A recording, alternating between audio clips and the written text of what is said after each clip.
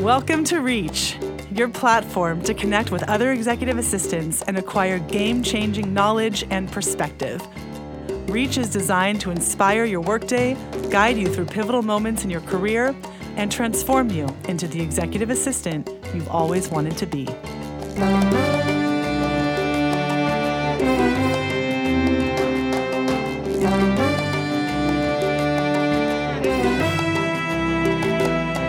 In today's episode of Reach, you're going to be hearing from a dear friend and also an incredible executive assistant and personal assistant professional by the name of An Castro.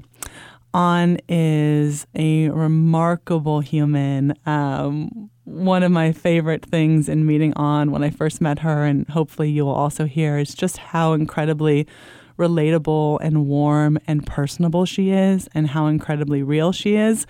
I met her and within 15 minutes was convinced that we would be lifelong friends. And in fact, she sent a follow-up tres leches cake to the office to commemorate our meeting as well. She's just that kind of person who really connects on a very deep and meaningful and heartfelt way. But the nature and character of this episode is much more autobiographical in nature, and we wanted to give An an opportunity to share her story because her story is really something very unique and very beautiful and really demonstrates the kind of triumph that she's had and achieved in overcoming a pretty checkered and unconventional childhood, growing up largely as kind of a latchkey kid in the streets of LA, the daughter of a immigrant mom who had moved here from Vietnam on her own and was determined to make it. And I think that a lot of that perseverance that you see in An and her incredible willpower and drive comes from this experience. And, you know, to have started off her life in that way and then gone on to support the likes of Kamala Harris and Dianne Feinstein and some of the most accomplished and successful executives from the financial services world, An has accomplished a heck of a lot in her career, starting from a very humble place. And at one point she was filing nails and giving manicures in her mom's nail shop on Sunset Boulevard, after school until 2, 3 in the morning, working mostly with the colorful nightlife of the streets of Los Angeles and the people that populate the strip at that time. So in any case, I'm really excited for you to hear from An and her story. Damn, An. When I look at your background, the people you've worked for, right? I mean, it's so amazing. It's so impressive. An supported Dianne Feinstein for 15 years, the longest standing female senator in history. From there, she went and supported Kamala Harris, who, as everybody probably knows, is currently a presidential candidate on the Democratic ticket. You have earned some serious bragging rights and yet remain one of the humblest, kindest, most generous and sincere people I have the pleasure to know. You have navigated several major shifts in your career, from the political realm, as we just talked about, to working in venture capital. You've worked for high net worth individuals. You've done personal support. You've done business support. So we're really interested today in tapping into what your internal dialogue has been and how you've made the changes or the choice to make these changes at the times that you've made them, and sharing some of that insight. So to start us off, maybe you can kind of give us a little bit of context as to how you got started in this space, and probably going back to your earliest days with Dianne Feinstein, but Sure. Kind of what led you to this career initially? I think it was just sort of happenstance, to be honest with you. I was graduating from Cal back in the, when we were using stone tablets many years ago. And I didn't know really what I wanted to do. And I thought I was going to go to law school. So I went to the Resource Center and saw this posting for the Ninth Circuit Court. And so I applied, and then there was this other, listing too for Senator Alan Cranston. So that was many moons ago, as you know. And so I was really excited about the Ninth Circuit Court, and so I sent in my resume and thought, I'll do this other thing, whatever, just to pass the time until the Ninth Circuit Court hires me and I become this great lawyer later on and all of these things. So then, of course, the Ninth Circuit Court never reached out to me. They just haven't caught up to your application yet, It's only been 25 years. Yeah, that's what it was. That's what it was. Working through the bureaucracy. It takes a minute. Be patient. Right. They're like, this psychology major with an emphasis in peace and conflict studies. Mm-hmm. Yeah, that's what we want in our courthouse, right?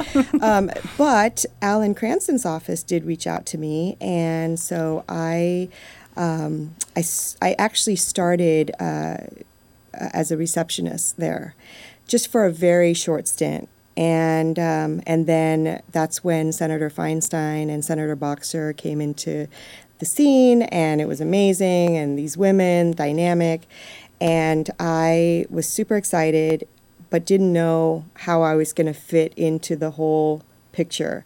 So the state director for Senator Cranston, I guess I must have impressed her, but she reached out to the state director for Senator Feinstein. And it was between me and this other person. We were both interning. And this was when, she just started, didn't know where she was going to be.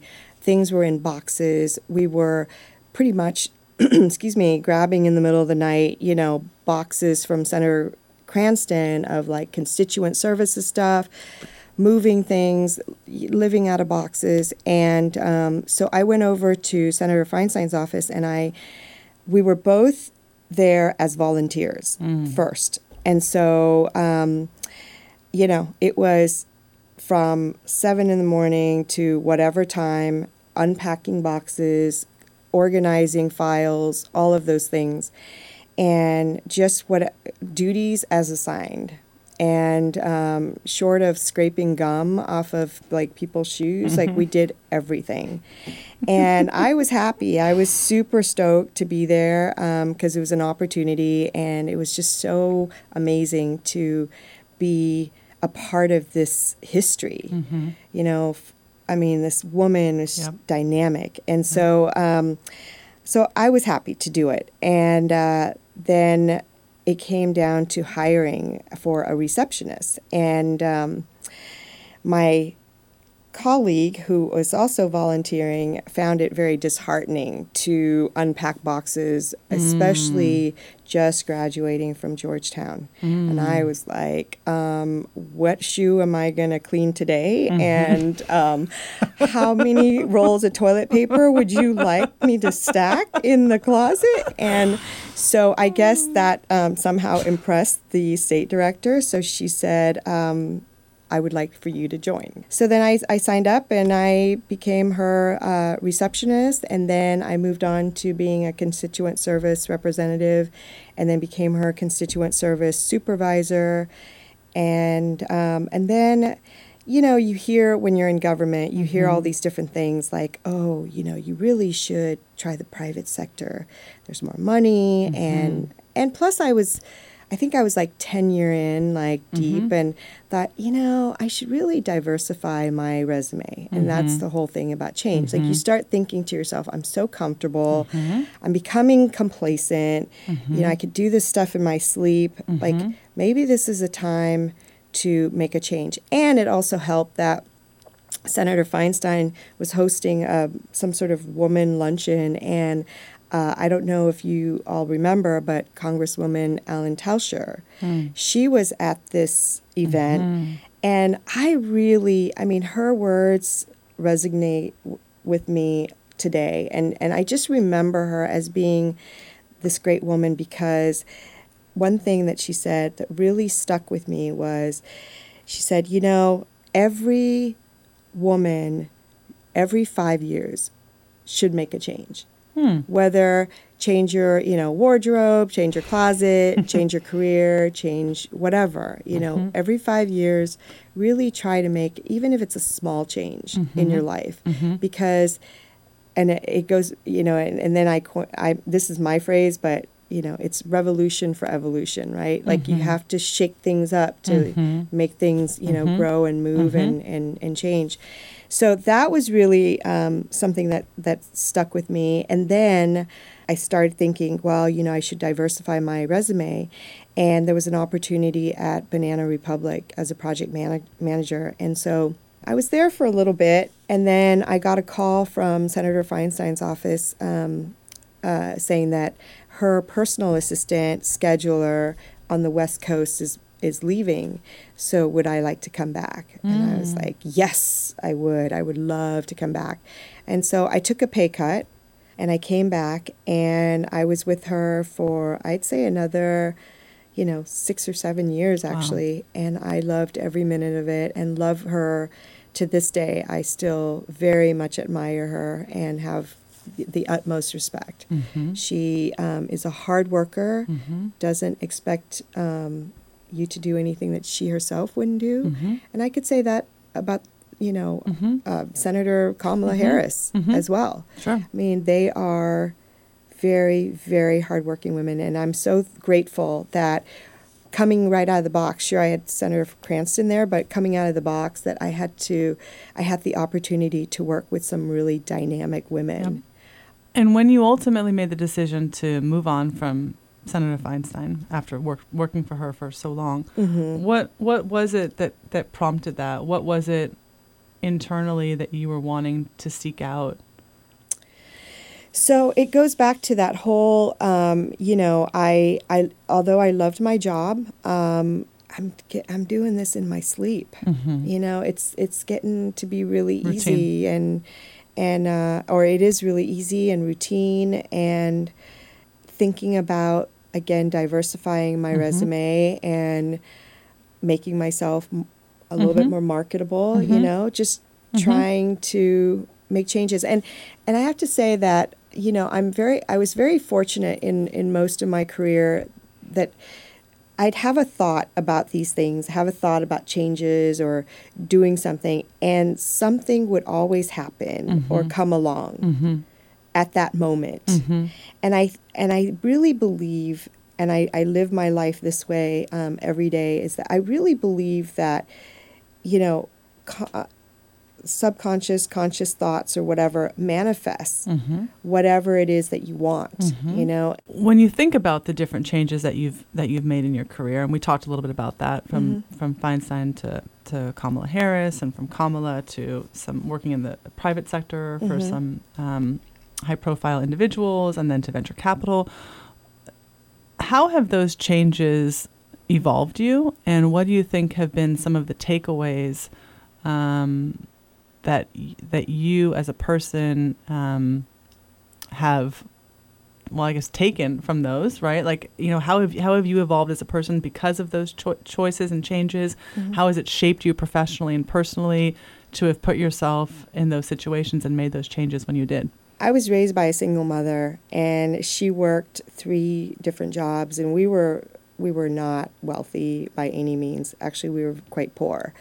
And we came to this country. My mother was 25 years old with this little child, didn't speak a word of English, and we lived in Albuquerque, and then we moved to California in her hopes of me, having a better life. And my mother took a lot of risk, and I was a part of that. And sometimes I just, I don't know why I will be super happy in certain things and humming along and tiptoeing through the tulips, and then it's just like I have these aha moments. Maybe it's time to shake it up a little bit. Working, moving through my career with Diane and then Kamala and some of these, some of it was staying on course, like staying in politics, and then it just would go 180 degrees to like personal assistant, and then I'd say, oh, okay. Someone would call me up and say, hey, are you interested in this?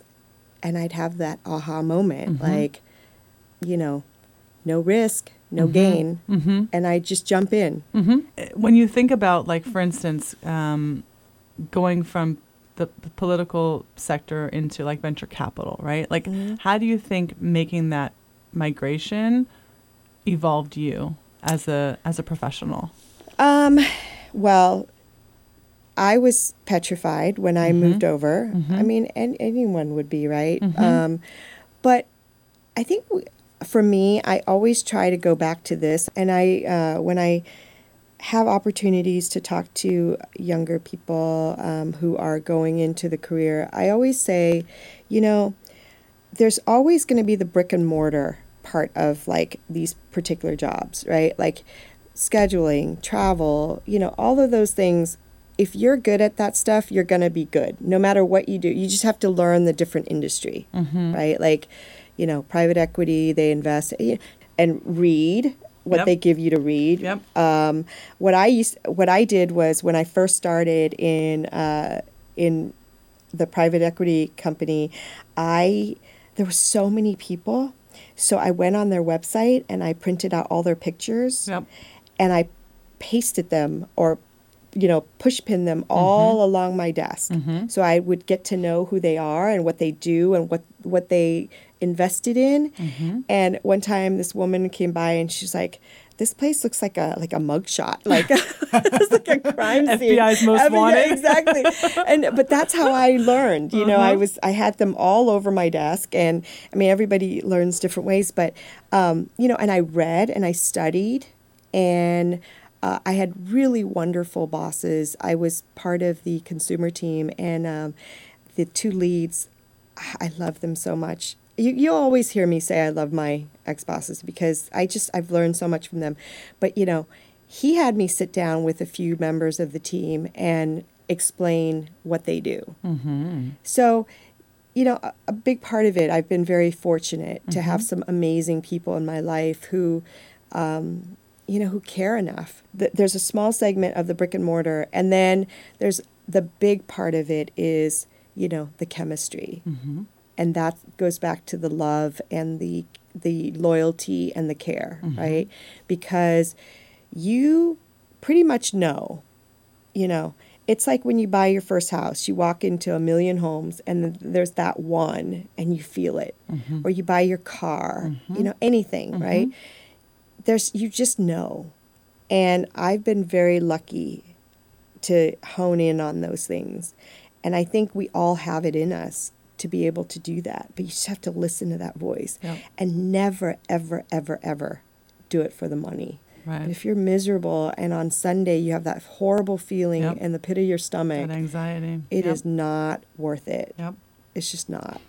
So I think that sometimes there's a fine line between when it makes sense to stick something out, right, for the purposes of demonstrating your tenacity, or because maybe you have more to learn, or you haven't fully, tried to like work through a situation. And then also making that call ultimately of, no, actually, it is time to move on, right? So how do you navigate those two competing things? Like, I think there's sort of an inherent tension between sticking things out and moving on.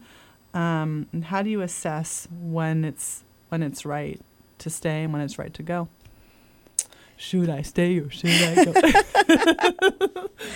I think that in your core, when you need to make that change, and then things, like I said, things just happen.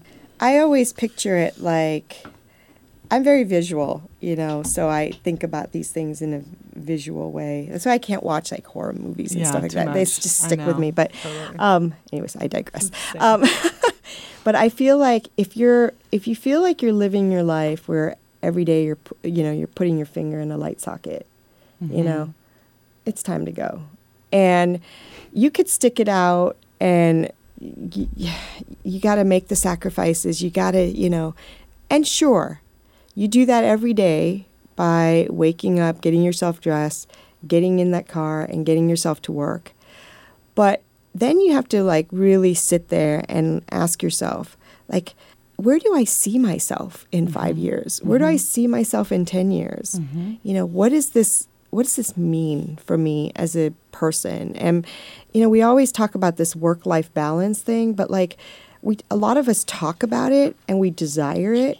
And we talk about it in a sense of like, you know, the tangible part. Like, I would love to have Fridays off, you know, or shorter weeks and, you know, more time. That's great. But the balance also is you could work, you know, 5 days a week and still have balance. The balance is, what is it that makes you like a whole person? Are you just about the work, or are you at the job site or at wherever you are and you're loving what you do, but then there's also part of you that's like, the balance is, I also like want to live a good life, be a good person, strive to, you know, care about everything and other people around me. So even if it means I'm walking down the street and I see a homeless person and he looks hungry, I walk into a Lee's coffee shop or whatever, buy him a sandwich, walk out, give it to him. It's a San Francisco reference, but I totally get it. Yes.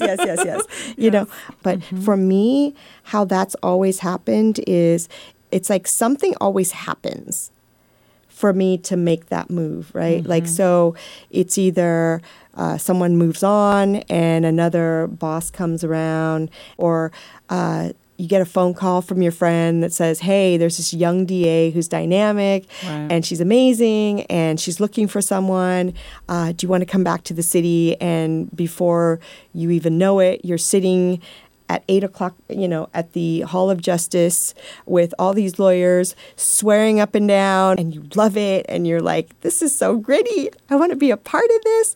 And then you make that move. And then I think that in your core, you know, like when you need to make that change, and then things, like I said, things just happen and it comes along. I do sometimes draw on that street kid. You know, my mom, like I said, my mom worked 3 jobs, so I was out on my Salvation Army blue bicycle all over Los Angeles, and didn't really back down from fights. Didn't start them, but you know, wasn't really afraid.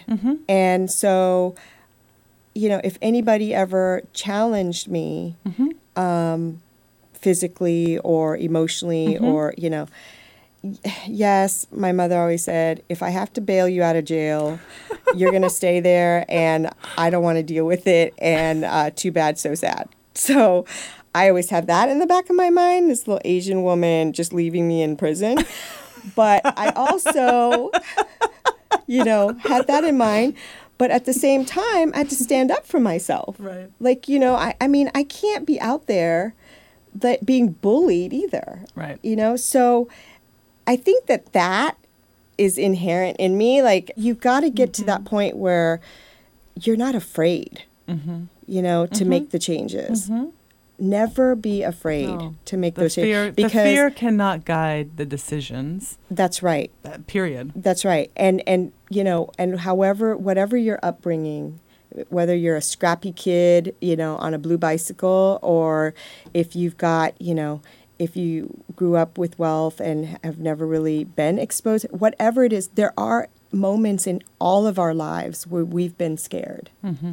What did you do to get out of it, right? Or moments in our lives where we've had conflict. What did you do to get out of it? Draw on that, because, you know, 5 years from now, 2 years from now, or tomorrow, it's just going to be something that happened. And if you're still alive, you could pull yourself out and pull yourself up and start over again. So I think those are the things that I think about when I make changes. And that's what I say to, you know, the younger EAs too, when they come to me and ask me questions, or like, oh my God, what if I don't get this? I'm like, dude, 5 years from now, you're going to not only get this, you're going to be teaching this, and you're going to look back and it's not going to even matter. Have you ever regretted a change that you've made?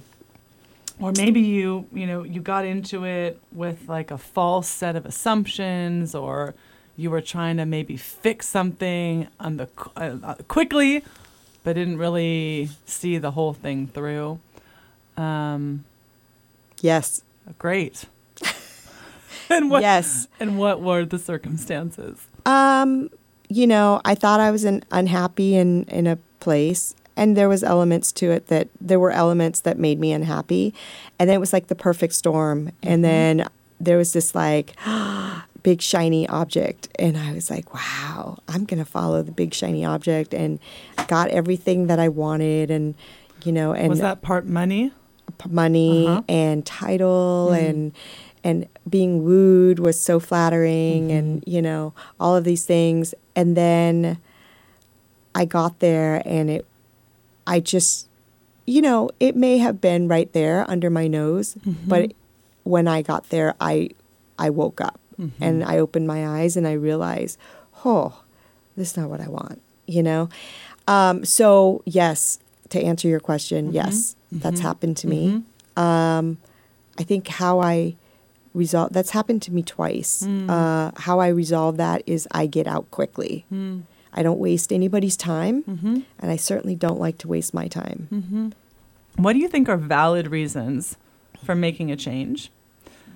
To those who are listening to this and kind of going, God, I don't know, and is this the right move? Am I being short-sighted? Whatever. So what do you think, in your experience, are valid reasons for making a change? And what do you think are maybe invalid reasons for making a change? I say invalid reasons, money. Don't do anything because you're driven by money. The valid reasons did I learn what I needed to learn here? And are there opportunities to learn more somewhere else? Is there growth personally, spiritually, emotionally in this new place? As an EA, do you think that it's more important to change jobs with more frequency or regularity? Because as an EA, so much of what you do and how you identify in your role and so much of kind of what you're exposed to is linked to the individual that you support?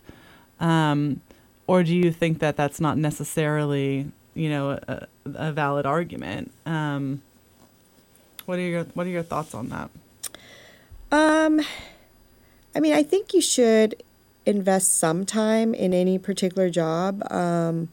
If there's nothing egregious going on, I would say, give it a year at least in anything you do. But again, I think it's like that thing where I said, you just know, right? You just know and feel it. So whether it's a week or a month or 2 years, if you can't put a square peg in a round hole, right? So there is really, for me, I feel like that's something that you just know inside of you, like how long, what's the expiration date on anything, Now, if you are working with people who you really care about and love, and then there's this great opportunity over here that, they're offering you all these great things, you have to ask yourself, I've asked myself this in my life, yes, there are all these great things and it's wonderful. How is it going to affect your relationship with the people that you are with now? Do everything you can not to burn bridges. I always say do everything you can to build bridges so that you can walk over them. But, if there's a great opportunity over here, the people that you've been with, whom you've been extremely loyal to, they get it. They'll understand.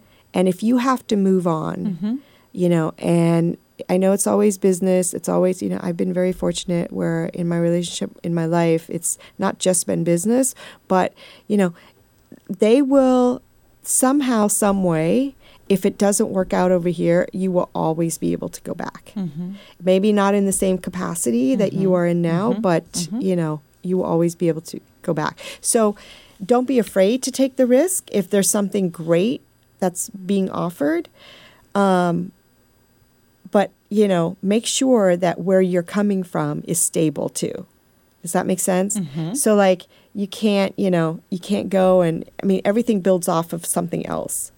So keep the relationship that you have now and make sure that you nurture that and you know, and care for it like it's your own child. Mm-hmm. But, you know, have them understand, okay, this is what I'm doing, and then move on to this other position. And it's great because when you're in that second position, just knowing that you have that safety net, actually you will thrive in that second thing that you do. Does that make sense? Mm-hmm. Yeah, you know. So I can't really say, you know, give it 2 years. Some people say, oh, you have to at least give a job 2 years. Mm-hmm. I say, you know what? If it's not working, Right. bounce. Leave. Life is too short. There's one question that we like to ask our guests as we wrap up our conversation, which is, Chocolate. if you could support anyone in the world, who would it be and why? Wow, that's a really great question. I think it's my current boss. And then Christmas bonus plug. But if he was or she weren't in the picture, Yeah. I say either Michelle Obama Okay. or Warren Buffett. Ooh. Thank you so much for joining us in the studio today and sharing your tales of your childhood, your life, your career, your lessons, your takeaways. I really, really appreciate having your voice as part of this discussion. So thank you so much. It's been an absolute pleasure and honor to have you with us. Well, thank you for having me. It's been an honor to be here, and I really have always admired you. So I am so happy and so proud to be here. So thank you. Thank you so much. Thank you. Reach is brought to you by Maven Recruiting Group, who specializes in placing executive assistants and support staff to the Bay Area's most prominent executives and companies. You can learn more about Maven at www.mavenrec.com.